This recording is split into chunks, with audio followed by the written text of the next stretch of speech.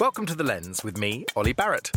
The Lens is a business in the community podcast, powered by Fujitsu and supported by McCann.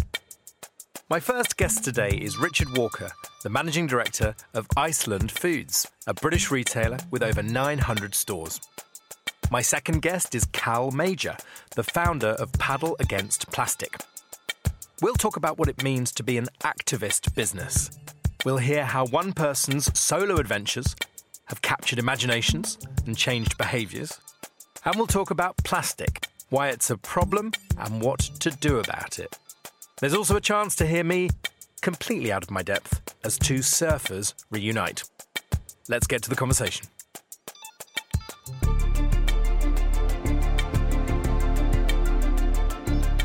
Richard, Cal, welcome. Thank Hello. you. Good to be here. Thanks for having us. I think you have crossed paths before because you are both to be found a lot of your time outdoors. Richard, am I right? Yeah, no, that's right. So big climber, but also surfer. And I think we were at an ocean event in Cardiff last year. Yes, and we bumped into each other in the lakes as well at Kendal Mountain Festival. So we did, indeed. Hang on, an ocean event just for us city dwellers. What the dickens? This is what happens when you're an ocean lover. All your events revolve around the ocean. What's this, like Glastonbury on Sea, is it? Or Oh, something? no, but we Ocean should or get that mountains. sorted. We have an Iceland-sponsored Glastonbury on Sea. There you go. Well, look, it is part reunion in that case. But Richard, I'm going to turn to you first. You're the managing director of Iceland. It is the fastest growing retailer in the UK. 25,000 colleagues, 900 plus stores. I want to hear about the story and the journey firsthand. But as is customary on The Lens, I need to know your first ever job. Okay, so my first job was actually the best job I've ever had, which was working in a local bar in Chester. Awesome. Now, crikey, well, why did you move in that case? I know, exactly. I had a bright future ahead. What did I do? Moved on to sell frozen peas for a living. But no, it was good fun. And I was saving up money to travel around the world. Formative years. It is worth taking a step back, isn't it? Because Iceland, of course, a family business founded in 1970 by your father, Sir Malcolm. Many people would have thought that was the only path, but you chose a more entrepreneurial one. Yeah, so when I graduated from uni, I didn't know what I wanted to do, but I was absolutely adamant that the last thing I wanted to do was try and emulate Dad. And it was very important for me to do my own thing. So I moved to London and qualified as a chartered surveyor and worked in London for a couple of years and then moved to Poland, which was quite liberating, really, because no one had heard of Iceland or knew who Dad was. And I actually had a joint venture with Lehman Brothers, of all people, and we built up a property company out there, and we managed to build that up and sell it, and then we moved back to London and did the same, and that company, Bywater Properties, I'm very proud of, and it's still going. I'm still chairman, but I'm not day-to-day involved anymore. And once I'd gotten into my 30s, I kind of felt that I had enough road mileage and experience and maturity to finally give frozen peas a go. And you could be forgiven for thinking that at that point you get a sort of a secret pass into the boardroom. I don't think that was your first step back into the firm. No, I remember sitting down with Dad and I suggested to him, look, I think I should, give Iceland a go. And it was, funnily enough, we always talked about the business, but it was never discussed in terms of me going into it as I was growing up. And he was quite surprised to hear it, and he said, just don't bother. Just collect rents. It is, a far better life. Now, I don't know if that was reverse psychology. Yes, but, I was going to say, was he teasing you there? Well, maybe. And, hopefully he's proud now. But we did agree the only way to do it was to spend a full-time, a proper year working in stores, stacking the shelves, on the checkout, driving the vans to really learn about the nuts and bolts of the business. And it was an essential experience, but also very humbling as well. Within your current role, Richard, it is absolutely fair to say you've taken a stand on certain things. And in particular, you've used your voice. You have written, spoken, acted on a whole host of things. And just picking out a selection from the last 12 months or so, bold ideas on mandatory food waste collections, a level playing field on retail taxes, a deposit return scheme, and crucially helping palm oil stop deforestation. Can we just alight on that final one there? Palm oil. Why did you choose that as a problem worth solving? Yeah. And how did you go about it? I'm a long-term member of Greenpeace, and as Cal and I said, we both share a passion for the outdoors, and I've always been aware of tropical rainforest destruction, but never quite sure of how palm oil plays a part. So I flew out to West Kalimantan, which is really the front line of the palm oil industry in Borneo, and had a look firsthand for myself just exactly what the mass market widespread use of palm oil is doing to the rainforests, which are being chopped down or burnt at a rate of 146 football pitches every single hour in Indonesia alone, and also its effect on local communities who've been displaced, and of course critically endangered animals such as the orangutan, who are now close to extinction. And I knew as a retailer we were part of the problem, because palm oil is ubiquitous. It's in 50% of all products, and the world has got way too reliant on it. So in typical Iceland fashion, we're only 2% of the grocery market, despite being a large business, but we wanted to use our stores, our staff and our profile as a platform to raise the debate and drive discussion on the issue. So we obviously came out of palm oil under the very strong premise that we're not anti-palm oil, but we're anti-deforestation. And we wanted to encourage and nudge and move the industry towards new pledges on zero deforestation. Yeah, and in terms of those pledges, what did you yourselves commit to? Just remind us. Yeah, so it was by the end of last year, 2018, to fully eliminate palm oil from all of our own label products. And this had never been done before. So when I sat down with the team a year or two previously, with the idea, they said, well, it's impossible. The world is constructed around palm oil. It's in 50% of all our products. And we had to have thousands of hours of chef time, 2 supplier conferences, really relearn the cooking process at scale to work out how to use other vegetable fats to replace it. But we managed to get there, and more importantly than the act of doing that, we managed to raise the debate and the discussion. And obviously the best thing that ever happened was our Christmas ad was banned, which was featuring orangutan, and then it became a viral sensation. Right, and this was an ad previously used by Greenpeace. Extraordinarily became essentially the most watched Christmas ad of all time. You have admitted elsewhere that it did nothing for sales. I suspect that wasn't why you did it. No, it wasn't. I mean, I obviously hoped it would have done something, but I suppose looking at it properly, it never would have done, because it was a campaign that was around raising public awareness and, highlighting the issue, which it certainly did. Google searches of the words palm oil increased 10,000% after our campaign. So we certainly raised people's awareness, but it wasn't a traditional marketing advert with products at a price. Yeah, I see. And you've mentioned the 2% that you have of the market. I guess part of the bigger picture clearly is influencing others. What is your style when it comes to that? Because sometimes these things can be badged under inspirational, uplifting. And I just wonder if that's punchy enough. How do you influence your peers? Yeah, well, being 2% of the market, we have to act differently and we have to think differently. And we actually have a long history as a business of doing this and creating a bit of havoc and causing a bit of disruption, because that's how we change the industry. And in the early noughties, my dad was very concerned about the adoption of genetically modified ingredients, and he became the first retailer anywhere in the world to take them out of our own label products. And a bit like palm oil, a bit like our pledges to remove plastic, the industry kind of laughed at him and said, it's technically impossible and it's unnecessary. But actually it was one that everyone else had followed within a matter of months. So it was a great piece of corporate activism, but shows that, if we do things differently and create enough havoc, we really can start to change the industry. Okay, and what about the sort of harder edge of that in terms of poking, shoving, cajoling your peers in very large companies, saying, come on, everybody, we have to do things differently. Is that your style? How do you do that? Depends on what it is. So palm oil is a very nuanced debate. There's many different sides to it, and it's really down to every retailer to make their own ethical decision. But with regards to plastics, we have a crisis on our hands, and we wanted to encourage and shame almost other retailers to follow our lead and to do more. Well, let's talk a bit more about plastics. Thank you, Richard. I've got lots more questions for you, but we mentioned plastics. Cal, it's lovely to meet you today. Hello, thank you for having me here. A very warm welcome. Paddle against plastic. Yes. Cal, I already know from meeting you, you're a very upbeat, positive person. So unusually, I'm going to start with the bad news, if that's all right. Uh-oh. Talk to me about plastics. You are inspiring positive environmental change, but we have a problem. We do have a problem. All of my campaigns actually focus on the positive solutions that we can be a part of. I think it's really important that we don't just drive the negativity down people's throats, because that kind of negativity and doom and gloom it really turns people off these environmental campaigns. However, since you've asked, plastic pollution is a massive issue. We all know this now. We've seen all sorts of stats in the media and in the news. David Attenborough's done amazing things to highlight the issue. I think the biggest stat, the one stat that I want to focus on here, which is the one that sort of stands out to me the most as a vet, is that 100,000 marine mammals and over 1 million seabirds die every year as a result of plastic pollution.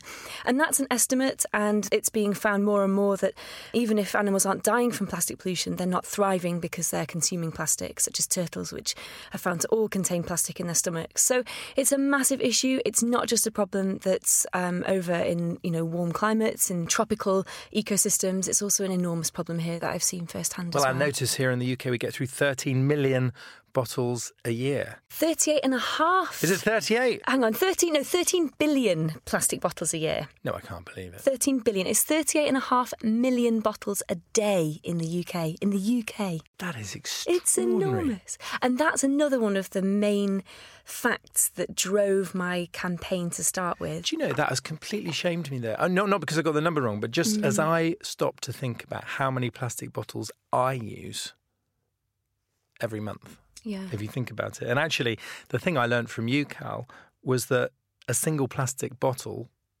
takes how many years? Well, we don't know because plastic's been around for less than 100 years, so we don't truly know the full effects of it. But it's estimated that a plastic bottle will take about 450 to 500 years to break down in the environment. And that's not breaking down into, nice organic material. That's breaking down, releasing chemicals, carcinogens, and causing damage along the way as it fragments into smaller pieces which are more easily ingestible by animals. Right. So while just briefly on this huge problem worth solving, you've talked about the impact on marine life, on seabirds, also fundamentally, I suspect, for the health of the planet. Yeah. This has a big knock-on effect. Just tell us what it is. Yeah, massively. Unfortunately, plastic pollution is something we can all see, so we're starting to really be able to understand how big an effect it's having. But take the oceans, for example. The reason a lot of plastic ends up in the oceans is it starts in land. It doesn't always start in the ocean. It starts in land and it finds its way through the streets, into canals, into rivers, out to the sea, where it's basically lost at sea. A lot of it will sink, a lot of it floats. And the problem with it being in the ocean is it really harms those ecosystems. So the ocean ecosystems produce over half the oxygen we breathe on our planet. So whether or not we surf, whether or not we feel connected to the oceans, each and every one of us is fundamentally and biologically connected to the oceans by the oxygen we breathe. So destroying them at the hands of plastic pollution is a really strange concept for me to be able to grasp, that something so simple, a single-use item, is effectively limiting our ability to breathe. And it's not just the animals in the ocean it affects too. These carcinogens and chemicals that are released by plastic as it breaks down, they harm our own health. And we don't know quite to the extent of what these chemicals are doing, but we do know that they're endocrine disruptors, which is obviously particularly important for women, endocrine being hormone disruptors. And, we haven't quite got to grasps with how important those carcinogenic effects of plastic are as well. Yeah, and I guess the point you make as you start talking about this is that some of these numbers, some of these challenges can seem so overwhelming, and like anyone might think, well, how can one person make a difference? And clearly in terms of how they live and how they buy, they can, but also by drawing attention to these issues. And that's what you've done. So tell us how you went about it. Yeah, so like I said, I really wanted to stay away from negativity. I wanted people to feel like they could be part of this issue, part of the solution to it, through really simple, not life-changing switches. So I was living in Devon. I'd just moved down to Devon, and I was spending every spare minute on my paddleboard or surfing in the oceans, and on my paddleboard exploring the beaches in Devon and Cornwall. And every time I came in from a surf or every time I came in from paddleboarding, I'd find all this plastic on the beaches. And at that point in time, that was several years ago now, there wasn't much in the media talking about this, and people weren't really highlighting it. And I was horrified that we weren't talking about this.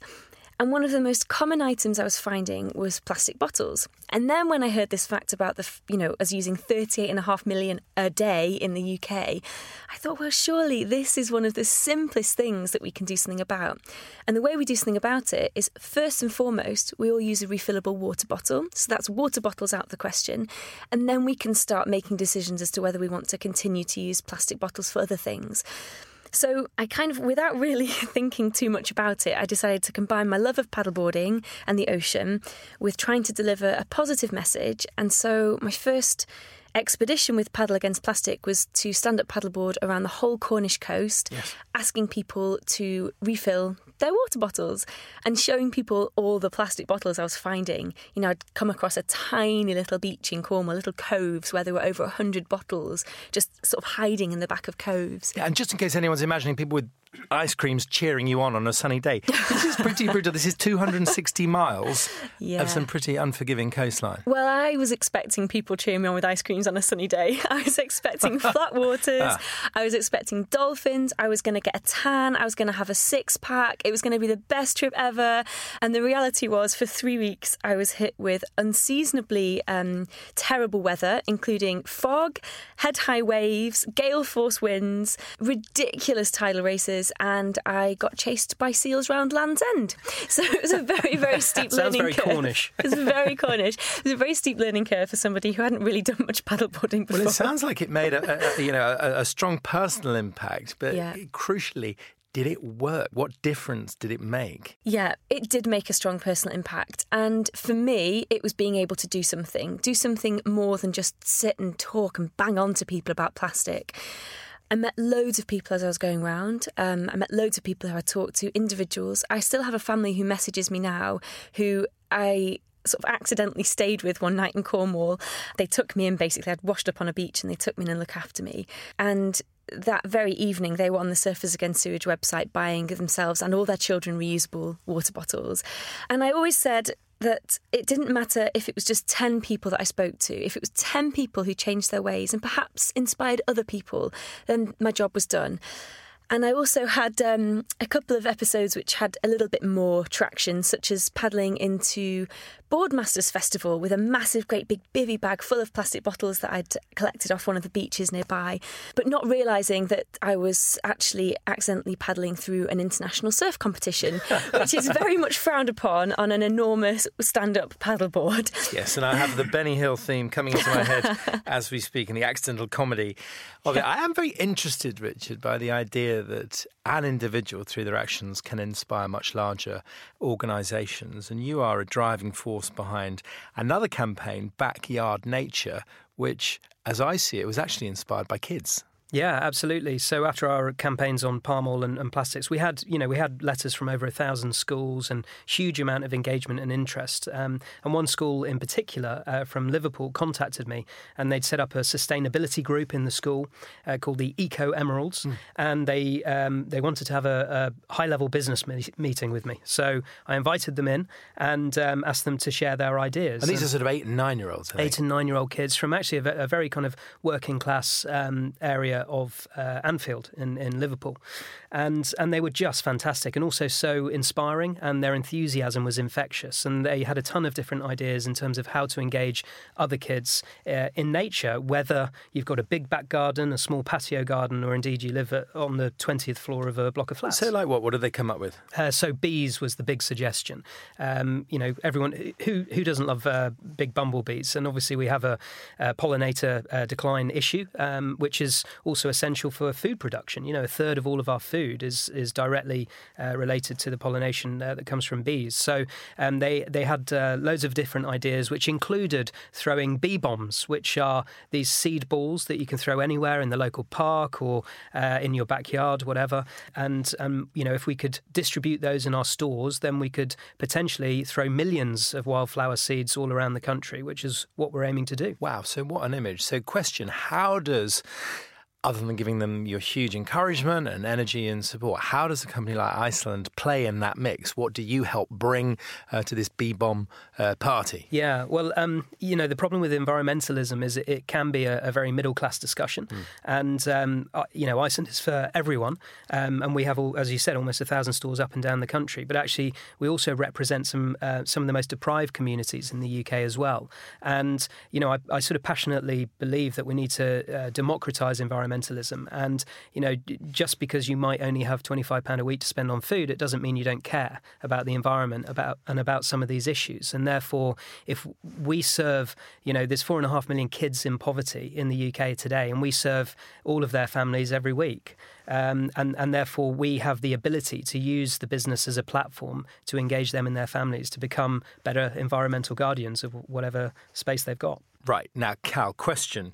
ICELAND will have over £3 billion in sales this year. When you see very large companies getting involved in this environmental discussion, debate, taking action, on a scale of sceptical to over the moon, where do you sit on this? Because it's not everybody's cup of tea. Yeah. But give us your very frank take on it. My honest opinion is it's changed massively in the last couple of years.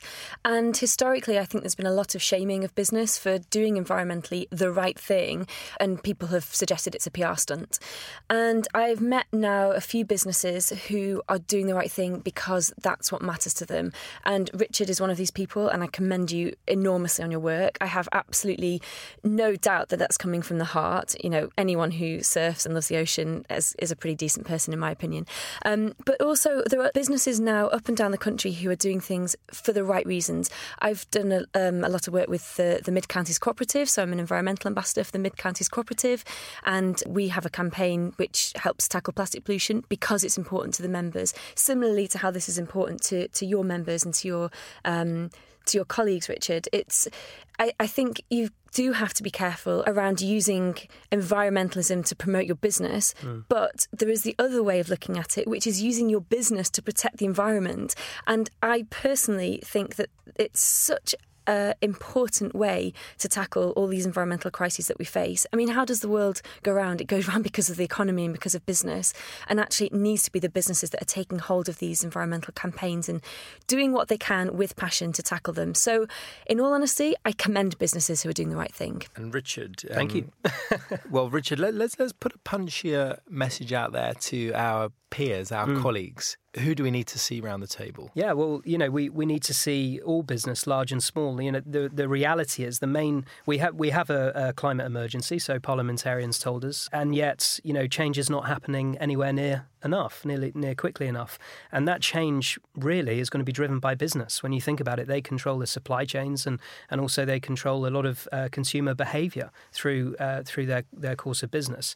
And therefore, we do need all businesses to step up and do whatever they can where they can. Look at their supply chains, look at their best practice, and do way more. And, plastic in my sector is a really kind of obvious one where we need to move away from the recycling that recycling is the only thing that matters. Recycling is very important, but of course we need to turn down the tap of production as well. And that's what I'd like to see more of from the Tesco's, the Aldis, the Asdas, etc. Yeah, and I guess this is a big challenge, isn't it? Because as much as you do to change your own business, the simple fact is many of the problems, if I can put it so bluntly, happen in consumer behaviour. So do you have a role to play in changing consumer behaviour, and how do you handle that? It's quite tricky. It is tricky, and sometimes it doesn't work. We had a loose produce trial, and I deliberately didn't use a posh area. I chose a very working class store. So this is non-packaged. Pick it up yourself. Pick it up yourself. Loose fruit and veg. Our sales dropped 20%. It didn't work, and that's not sustainable for the business. And as you said, 25,000 staff that depend on the business doing well, 25,000 mortgages. We can't continue with that. So we need another solution. So a lot of what we do is trial and error, and it's not a linear line to success. Well, isn't that because, and I'm no expert, so I'm being deliberately provocative, the 20% was because people simply weren't used to it. Perhaps you needed to give it a little bit longer. You must have thought about all these things, but how do you know when to invest and when to pull back and say it's not working? That's right, and some of it's chicken and egg, and I think we do have a duty to drive consumer behaviour for the benefit, and we do have a role to play for sure. You know, we can merchandise things in a particular way, we can promote products in a particular way, and of course we are part of that mix, but I'm certainly not one for pointing the finger at one particular institution. I think, you know, the three big institutions, government, business and individuals, they all have a role to play in the climate emergency. Yeah, well, on that, I want to ask both of you what you do if you got your hands on the keys to number 10 in a minute, because it is, frankly, it's anyone's at the moment. Cal, I don't feel I've done justice to your ongoing adventures because you didn't stop on the Cornish coast. So just very quickly on a whistle-stop theme, just tell us what happened next, and particularly where you're next going, because we will follow this. This is Paddle Against Plastic, but give us the whistle-stop recap. Whistle-stop tour. So 2016, Cornish coast. Sorry, I can't keep this up. 2017, I decided to take the campaign north to Scotland. So I stand-up paddleboarded around the Isle of Skye in Scotland, completely solo, no phone signal, no VHF signal, just me and my paddleboard and a load of cows. And a load of cows? A load of cows. What, on the board? Unfortunately not. No, I met on several beaches. So that was 2017. That was one of the most life-changing expeditions I think it is the most life-changing expedition I've ever done. Why? How did it change your life? I was alone. Okay, so in Cornwall I had people I'd meet on the beaches. I had a friend who was paddling with me. Isle of Skye, I was completely alone, and I got into some real trouble. The first day I nearly got blown out to sea. I was suffering from severe exhaustion every day. I was camping. I had to learn to wild camp on my own. I was basically foraging for water. And the last 3 or 4 days, I was so exhausted that just to get from A to B every day took everything I had. And those last 3 or 4 days, I remember saying to myself that when I was battling winds to try and not get blown out to sea, it's all right, Cal, once you finish this expedition, you never have to see a paddleboard again. That's it. You can just forget all about this nonsense. And now looking back on it, once I finished and I realised what I had managed to do, it was a really profound sense of how much more we are capable of than we give ourselves credit for. And all of those things that happened to me, if you'd have told me before I started any of them, I wouldn't have got on my board. I would have said, I can't do it, I need help, I wouldn't be able to do it without anyone to bounce ideas off, I'm not strong enough. And I did it, and I got myself to safety every time through sheer mental determination and physical stubbornness. And it was a real learning curve. And it was also 2 weeks out in nature with nothing but nature to really draw me back to what was important and to start to acknowledge how important that time out just with nature was. And I also was very hit by how even this remote island, where I was seeing nobody, day to day I was seeing nobody, was so affected by plastic pollution. Isn't, Cal, the conflict here that following your passion could mean you just escape all of the things we've been talking about, business, industry, cities, and yet the way to preserve everything that you love is to turn the opposite direction and engage. So how do you decide which one to do? I think there's got to be balance, and I completely agree. I think business has to be used to be done for good. So last year I continued my expeditions in a very different manner. I stand-up paddleboarded from Land's End in Cornwall to Donegroats in the north of Scotland. And with that, I was focusing on coastal communities, but also businesses. And I was trying to highlight all the positive things happening in the length of the UK to tackle plastic pollution. And that was really eye-opening to me, because it helped me appreciate the role of businesses and, more importantly, the role of communities. And the communities I found who were connected to their environment, connected to nature, they were the ones who loved that place. They were the ones who were doing something to protect it. And the tangible change they'd had in those communities, stopping plastic at source, picking up litter, was amazing. And I feel like, yes, we need businesses to do their bit. We need individuals to understand, but we need people to reconnect to their local environment and to their communities if we want them to do something. And it does remind me there, Richard, a bit like the Backyard Nature campaign. It is your patch, your planet, lots of mental health benefits to being reconnected, but also there's other, well, count the benefits, I suppose, but it starts on the doorstep. Absolutely, yeah. Yeah, I mean, engagement with nature has so many different benefits. Right, so Richard, a question for Cal. It could be about the past, it could be about the future. A question? Now you caught me on the hop here. Oh, I know. Which is your favourite surf break? Oh, here we go. Ooh. Hang on, it's like Desert Island Discs. Do you know the first one that's... Hang on. What is a... God, we're going down a wormhole here. That's probably a surfing term there. Off topic, this, isn't it? Apologies. What is a surf break? A surf break is basically where a wave breaks and you can surf it. So that's normally in the UK, that's a beach break, but you can have waves breaking over reefs. You did say any question. Any question. So I would say that it has to be my home break of Westwood Ho, because it's such a friendly community, no one gives you any grief, and even when it's sloppy and slow, that's another surfing term, sloppy, it's a lot of fun. Sounds cool. Very good. Well, sloppy and slow, 2 words Richard Walker has never been described as. Cal, what's your question for Richard? My question for Richard, I think I want to know what you do to stay connected to nature, because you must lead such a busy life coming to London and business meetings with the emeralds, the eco emeralds. Yeah. What do you do to make sure that you protect your mental well-being and your connection to nature, which is driving all this? Richard, hold that thought, but just to clarify, the Eco Emeralds is the name given to this amazing school up in Anfield. Yeah, exactly. So that's the 8 and 9-year-olds we're talking about. Forgive me. Yeah, who are fronting and leading backyard nature. Totally. Yeah, I think, first of all, to recognise the fact that, there's my business life, there's my family life, but there's also my personal life. And, sometimes those things can get out of kilter because you're focused so much on running the business or other things. And you've always got to keep time for yourself. And for me, that's obviously surfing, but also climbing. And it's a form of meditation. Often if I'm hanging off a cliff face, I'm not thinking about anything else at all. And your mind is clear and that's a great thing. I totally get that. No, great question and a very fascinating answer, actually. Richard, I've got some slightly more quick-fire ones for you, particularly about the business, if that's okay. First question, would you say you're an activist? The clues are there. And if so, what does that mean to you? Yeah, we're a corporate activist. We're not a sustainable business. We're a high-volume mass-market food retailer that's subject to the same contradictions as everyone else. We're trying to become more so and raise our sustainable platform. But actually, we're a great corporate activist, which to me means taking an issue, GM, palm oil, plastics, whatever, and trying to change the world with it. So I guess one of the decisions there is you can go broad across many subjects or you can go deep on one. How have you made that choice?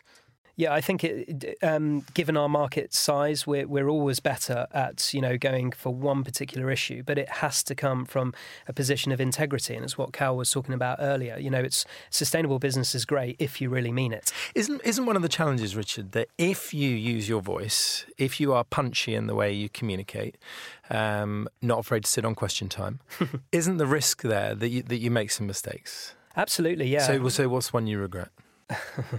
I think what I've learned, actually, given the kind of media attention, is that you have to be almost overly transparent on absolutely everything. We live in an age of social media. Everyone's watching. And there is a lot of ingrained cynicism out there because we've had decades of greenwash by business. So when someone comes along and genuinely means it and wants to do the right thing, and you put your head above the parapet, you can be shot at. And therefore, it's very important to share the journey and talk about the failures as well as the successes along the way. So you mentioned that trial on, not using the packaging and sales falling by 20%. Yeah. Anything else that, with the benefit of hindsight, you've taken a stand on and you thought actually could have picked a different battle there? I don't think so. I mean, certainly palm oil was quite scary at the time. The Times did an undercover investigation and found out that the Malaysian government were funding a smear campaign against me personally on social media through a supposed grassroots organisation. Absolutely extraordinary. So in a sense, that's the cavalry coming to support you. I mean, to what extent, without sounding terribly Machiavellian, are there dark forces in that situation working against you? Because not everyone was cheering. No, not at all. And I knew that I was warned, actually, that the Malaysian and Indonesian government would kick back because obviously palm oil is a very important part of their economy. And, we were questioning some of the bad practices that were going on. So it was certainly a bit of a worrying time. But if you're starting to annoy some people who are doing the wrong thing, then it's no bad thing. Well, indeed.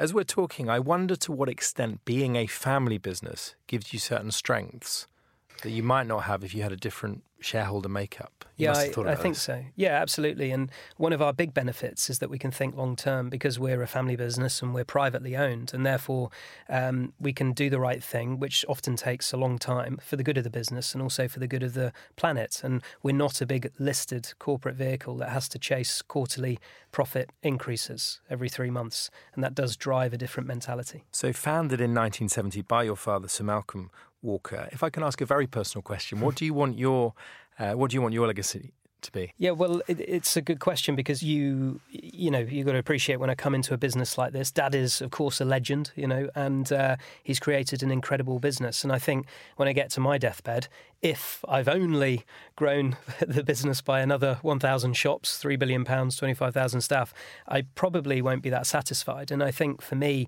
it's very important to use the business as a platform for issues that I care about, but also our customers care about. And that's one of my big motivating factors. And in terms of getting to know what your customers care about. Yeah, exactly. Yeah, which Dad was always so good at. And I think it all comes back to the customers, the communities that we serve, and understanding what makes them tick and what they care about. So why don't we just come briefly to my very quick question about the keys to number 10, Cal. Government does have a role to play in changing the world. Mm-hmm. First thing you'd do as PM? Oh, my gosh. First thing I'd do as PM? I think I would introduce some kind of something into the curriculum for children to increase the importance of time outside for them. So at the moment, education is very much maths, English, science. I think we should be focusing on mental health and on how time outside can improve that, and also teaching kids why it's important to protect our environment through helping them to fall in love with it. Love it. Completely agree. Fantastic. Richard? I would end oil and gas subsidies. We have an extraordinary situation where we know exactly who the culprits are in terms of climate change, and yet globally the oil and gas industry enjoys $5.5 trillion annually, which is extraordinary. That creates a false economy and keeps this industry alive, and we all know we have to decarbonise and move as quickly as we can, and that would be the best way. And given the huge moving force that these oil and gas companies play in the economy, it's a brave chancellor who does that. Indeed. But this is the problem. There are hard choices, but also I do believe it's not just about cost and opportunity cost. I do also think it's about opportunity that can be created. Opportunities from, alleviating winter fuel poverty or affordable bus travel for all, to be able to breathe clean air and take some of the burden off our NHS. All of these things are opportunities that can come about from decarbonising. Well, you've got me thinking about your activism. Richard, if you went into politics, what role would you play? Cheerleader. I think. I don't know. I've certainly. I've got to take out plastic out of Iceland first, so that's going to take me 5 years at least, and then we'll see. Okay, watch this space. For somebody listening, I think one of the potential challenges of this whole conversation around plastic is because it has enjoyed such a high profile over the last 12 months. When they talk to their colleagues in their larger organisations about this, they may be furious nodding and saying, yes, we're on to this. So what happens if we want to push the conversation to the next step? What would you say to somebody listening? What are the punchier conversations they could be having inside their organisations, and what should we be asking ourselves? Any thoughts and ideas, Cal? Yeah, I think it's a really good point, and we need to be very careful that this campaign doesn't lose momentum. We need to keep that momentum going, and just because lots of people have done awesome stuff doesn't mean that we can stop doing awesome stuff. Each and every one of us has something that we can do to tackle plastic pollution, whether that's beach cleans or, particularly in business, reducing the amount of plastic that's used in the organisation. Each and every one of us needs to take responsibility for that. So I would say to the businesses out there, you need to look at your entire supply chain, and wherever you can, take single-use plastic out of it. No excuses, just do what you can. And I think also this is a really important foot in the door for a lot of businesses and individuals as well for further environmental campaigns like climate change, like biodiversity loss. The beauty of the plastic pollution crisis is people can touch it and see it and appreciate what kind of a change they can have. Yeah. And that empowerment that comes with being able to do something positive can be what leads people, businesses, organisations to want to make further change in other environmental fields as well. No, totally. And Richard, what would you say? Yeah, I'd fully agree with that because, often people say, well, what can I do? Little old me. But of course, everyone individually has a role to play. And, as a business, we have a Costa coffee concession in our head office of about 800 people. And we just stopped using the single-use takeaway cups, and we saved over $250,000 annually. So there are easy, specific things you can do. But never underestimate as well your power as a consumer. Because ultimately we live or die by our consumers, and they are the kings and queens of our business, and therefore individual action is so important to drive business change because we have to listen to our consumers. All right. Well, Cal, I'm going to run us through our quickfire questions on every episode we have, because I always want to know who people want to meet. We've covered a range of people from 7 and 8 year olds right through to the PM already. Who's top of your list? Top of my list would have to be Dr. Sylvia Earle. Oh. So she is a phenomenal ocean advocate. Have you heard of her, Sylvia? Forgive me, I haven't. You haven't? So Netflix is an amazing film about her Mission Blue campaign. I think it's called Mission Blue, maybe. Absolutely amazing woman. She is a scuba diver, and she was one of the first females in the ocean conservancy field. And she's just an incredible... And what's her nationality? She's American. Oh, fantastic. Yeah, so she's a wonderful, wonderful woman, and I find her so inspiring because she's unstoppable. Well, we're going to link to some information about all of the people and things that you mentioned. Richard, who would you meet? I'd love to meet Yvonne Chouinard, who's the founder of Patagonia, which is the ultimate sustainable business, and a company and a guy that I really, really admire. And I'd love to hear about, all of the challenges he faced internally and externally with growing a business as a force for good. Yeah, and Cal is nodding furiously and approving of your choice. Can we have a meeting with both of them? Can we? Yeah, thank you. I'll invite you to Sylvia Earle if you invite me to Yvonne. Excellent. Okay, well, I'll come and brush up on my surf lingo so I don't let everybody down.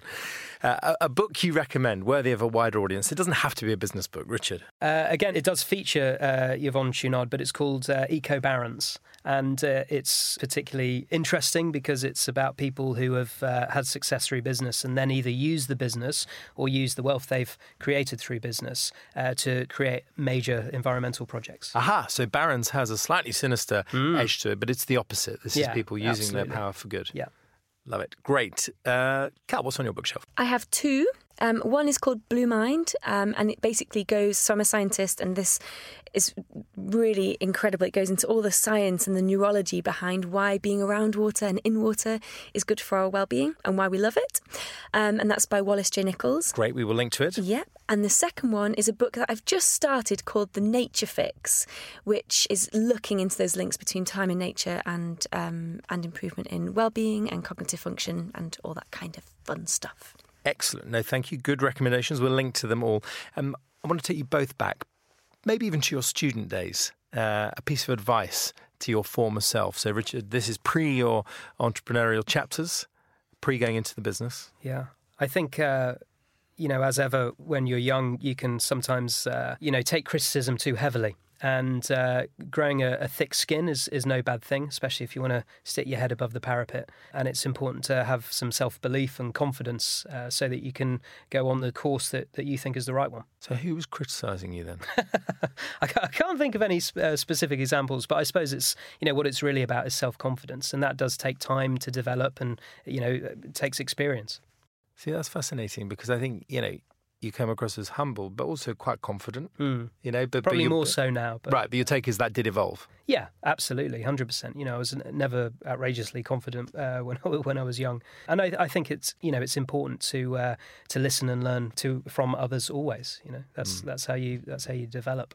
Totally. Now, Cal, what would you say to a younger Cal Major? So one of my favourite phrases, or almost a mantra, is "In a world where you can be anything, be kind." And that links to another phrase which I love, which is everyone is fighting a battle you know nothing about. Be kind always. And I think what I would say to my younger self is be kind always to other people, because And that's not necessarily that I was particularly awful to other people, but oftentimes you meet people whose agendas are different to yours, or they act out, or they are awful to you, or whatever. And it can be very easy to blame them and to sort of blame who they are. And actually, they could be fighting anything that you have no idea about. And so always being kind, always seeing the best in people, and just letting go. If people are awful to you, just be kind to them. Just let go. I love that. A mantra we have in the business is be creative. Often look at things from the other angle. Be bold, of course. We've talked about that. But the last one is be kind. And I think that's so important. It's a really important one. It does have a place in business. 100%. So our final moments together, we've heard about some of your challenges you've already set yourself, but one challenge that looms in your future, Richard, it might be one you're setting for the business. Cal, it might be a clue about your next big adventure. Maybe the Lens can hear about it first, but Cal. Yeah, the Lens can hear about it first, because I've not yet announced it. So my boyfriend is a filmmaker. He made a beautiful film about my expedition last year called Vitamin C, SEA, which focuses on plastic, positive things about plastic pollution crisis and all that kind of thing that we've talked about, but also very much on that need to connect back to nature and back to the oceans, to provide to nurture our own well-being and to nurture a desire to protect it as a result. So we've made a film about that. And I wanted to do a tour of the UK with it, to have discussions about mental health afterwards, because a lot of interesting stuff's coming up in these discussions that I think is really important. But I didn't want to drive because I'm concerned about my carbon footprint, so I'm going to cycle it. So I'm cycling the length of the UK doing a film tour, and then once I get to John O'Groats at the top, I am planning to kite surf to the north of Shetland. Wow. As you do, there you go. I can't beat almost that. Like Richard, we cannot wait for this commitment. I've got to tell you, it's almost as if that very last one might have been made up on the spot. I'm joking. I think she just decided then and there. That is how most of my expeditions come about, believe me. No, good.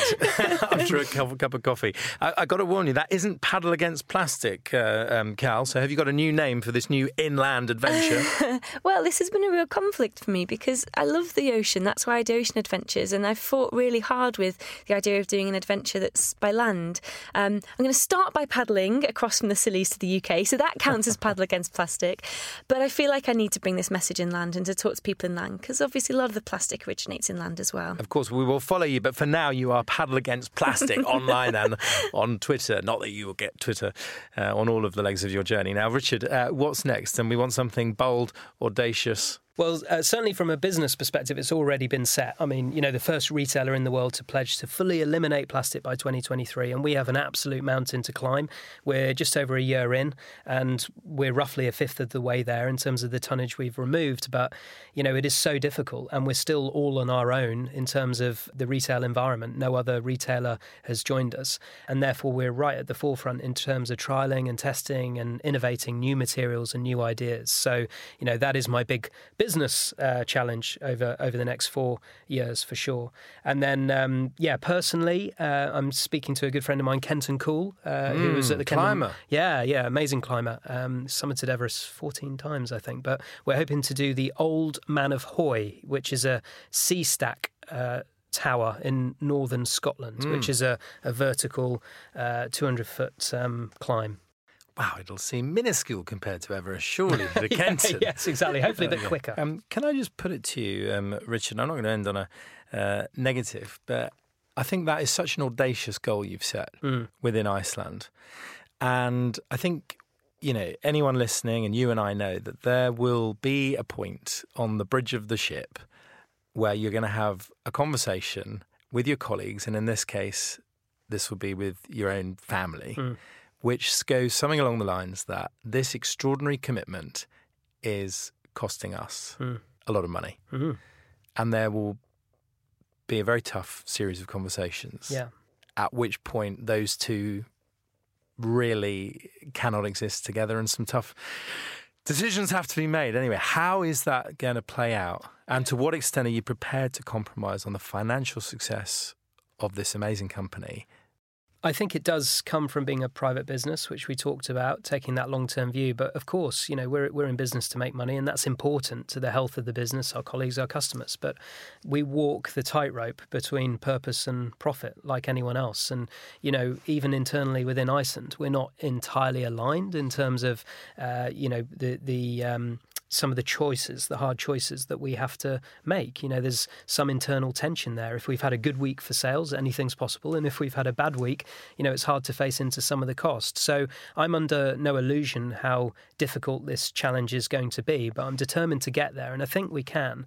I would much rather set a big, bold, ambitious target and get my 25,000 staff aligned and pointed in that direction and be the drivers of change rather than sit around and wait for someone else to impose it upon us. Phenomenal. Well, Richard, thank you so much for sharing those goals. You are an activist, but it is absolutely deeds, not words, that have inspired a lot of different people. So thank you for sharing the story as we go along. We will continue to follow this.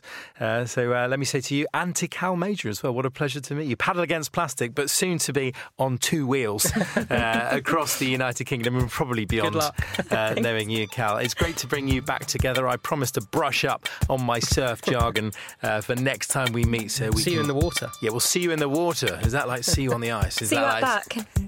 Exactly. There you go. See you where? See you out back. Indeed. Not a phrase we've ended the lens on to date, but it's one for today. We'll see you all out back and indeed on our next episode. But for now, Richard Walker, Cal Major, thank you very much. Thank you. You've been listening to The Lens with me, Ollie Barrett. If you like what you heard, please leave us a comment and subscribe to us on iTunes and you'll get the latest episodes as they drop. The Lens is a business in the community programme powered by Fujitsu and supported by McCann. Today's episode is produced and directed by Harvey Winter, with music and editing by Giselle Hall. Our executive producer is Sergio Lopez. Until next time, goodbye.